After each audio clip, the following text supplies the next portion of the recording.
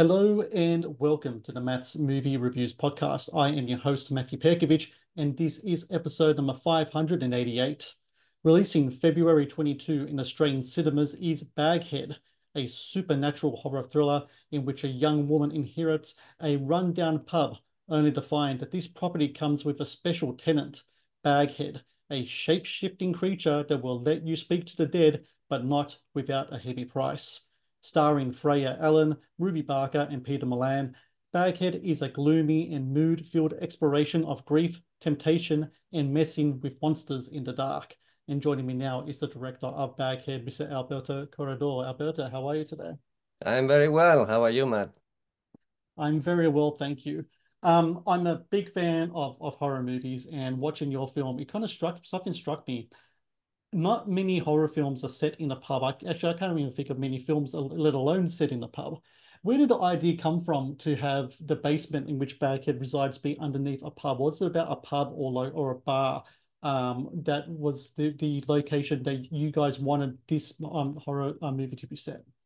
Yeah, the story started well in 2017 for me. I was trying to finance a low budget horror movie, and I was looking for collaborators, looking for scripts, ideas, and I met Lorcan Rayleigh, who had written the short story for Baghead. It was already set in a pub, and with all the elements there. And for me, it was like you say, I always wanted to do something that is a bit out of the ordinary.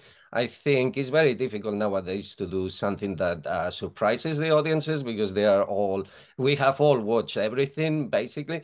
So to have this setting was really down my alley because I'm a big fan of this realism, this magic realism, which puts supernatural elements in everyday life. And having a witch that can talk to the dead in the basement of a dingy pub, I think it was really a home run for me.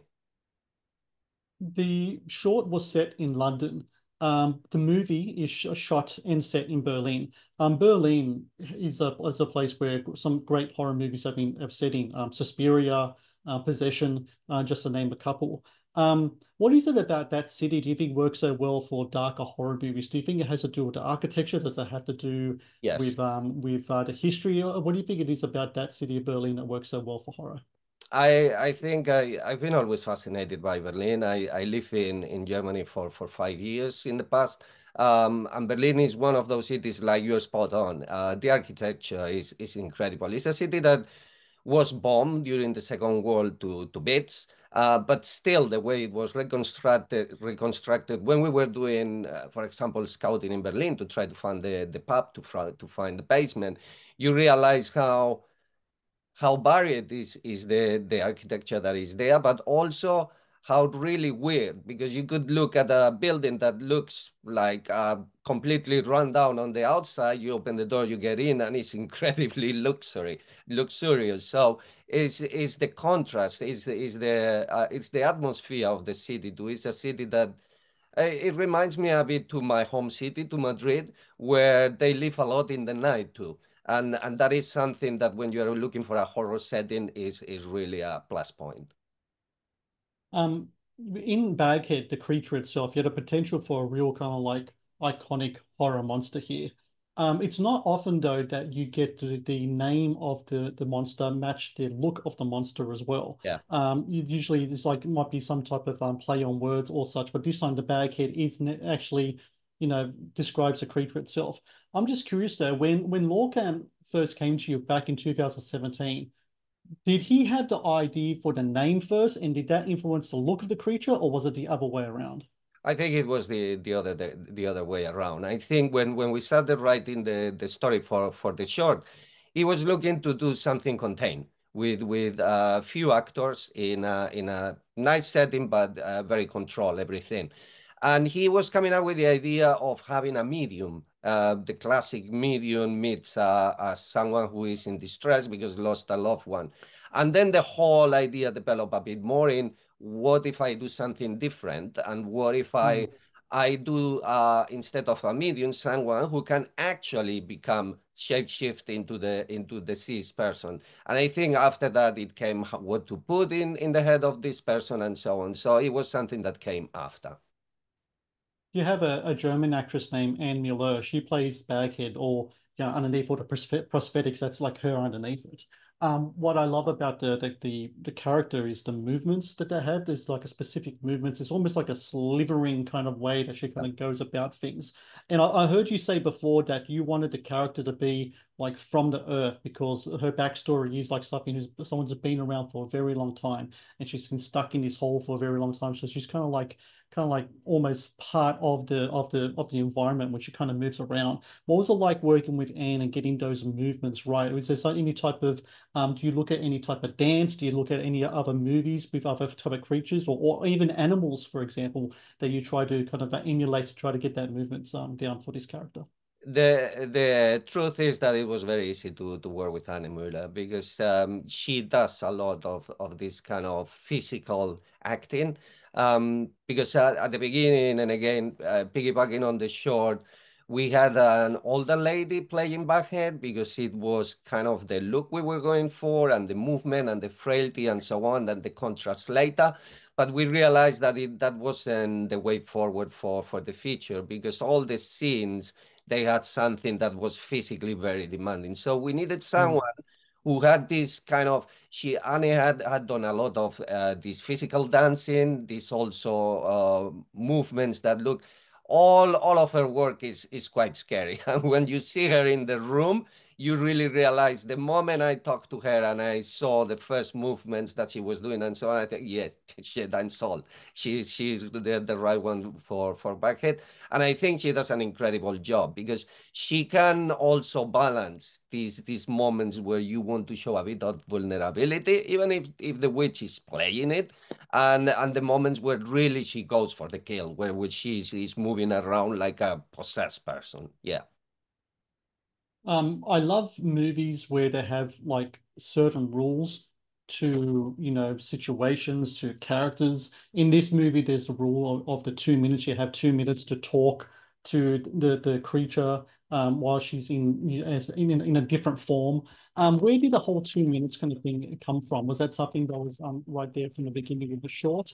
And were there any other rules that you thought of maybe put it in there, but you kind of left on the wayside? I'm really curious about that. Yeah, the thing with the rules is a very important thing in horror movies where you have to set up what are the basics and so help the audience to understand everything. The 2 minute rule was there from the beginning, the same as the witch having to swallow the object that is brought to her, because we thought it was a very visual way of showing it. But the 2 minutes is crucial because it's a big part of the story. It was already in the short, and in a sense is the way that this witch, this creature keeps coming back, keeps coming, you coming back for more. It's like creating an addiction because if you want to solve something from your past, some of the grief that you have, and you want to get your closure, it's very difficult, almost near impossible to get it done in 2 minutes.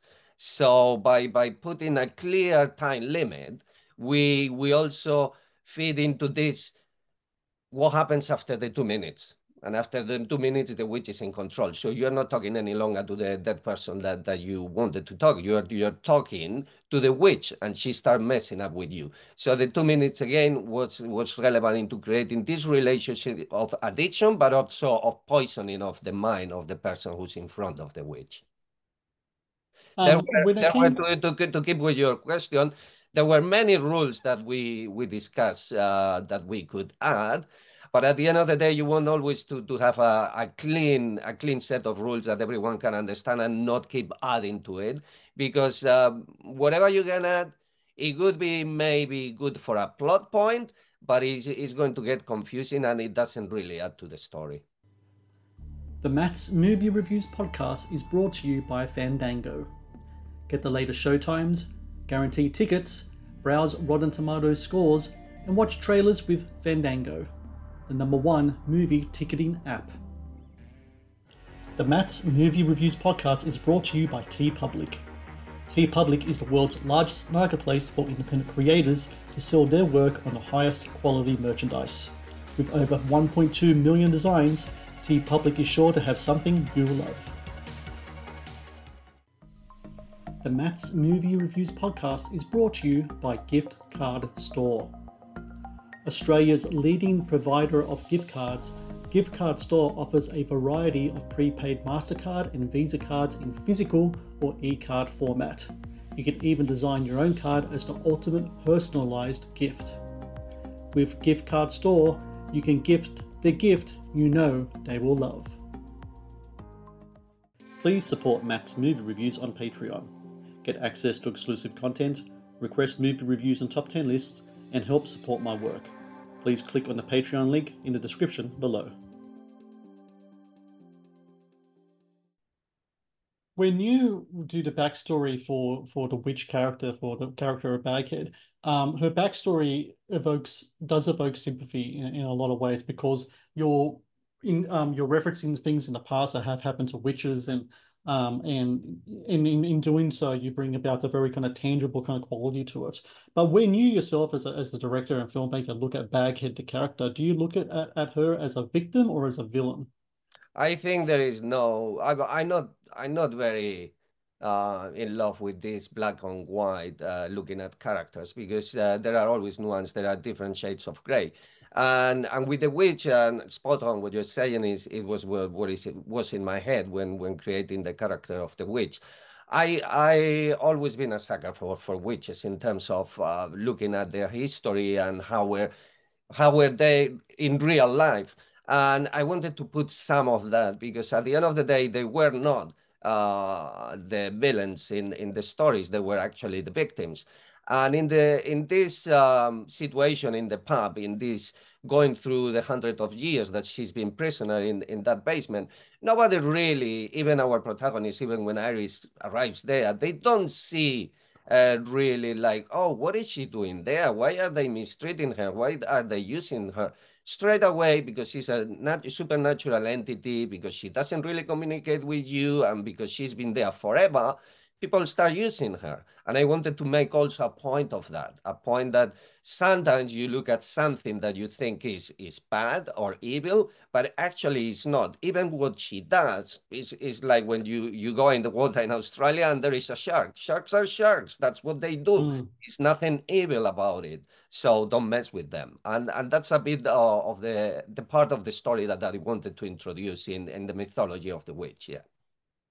You going back to that shark analogy about don't messing with them. I always find it interesting how in horror movies characters can't help but mess with the dark arts. They can't help but mess with the dark spirits, and a lot of times they think they're in control. The character that Freya plays in your movie, she thinks she's in control. She thinks she's in control of this. Finally in control of this destiny, because she's never had control in her life ever beforehand. And I think a lot of that comes down to temptations, like the temptation of having a power that's beyond them. Is that something that you kind of like foresaw in the character as well, or in the situation, that all these different guardians, all these different gatekeepers, they think that they are in control of the situation, but when it comes to something to do with the dark arts, or whatever, there's always a manipulation coming from the other end, and they're never going to win in the end when you think about it. Because I don't know about you, I never mess with things like that ever, because I don't know what the ending's going to be.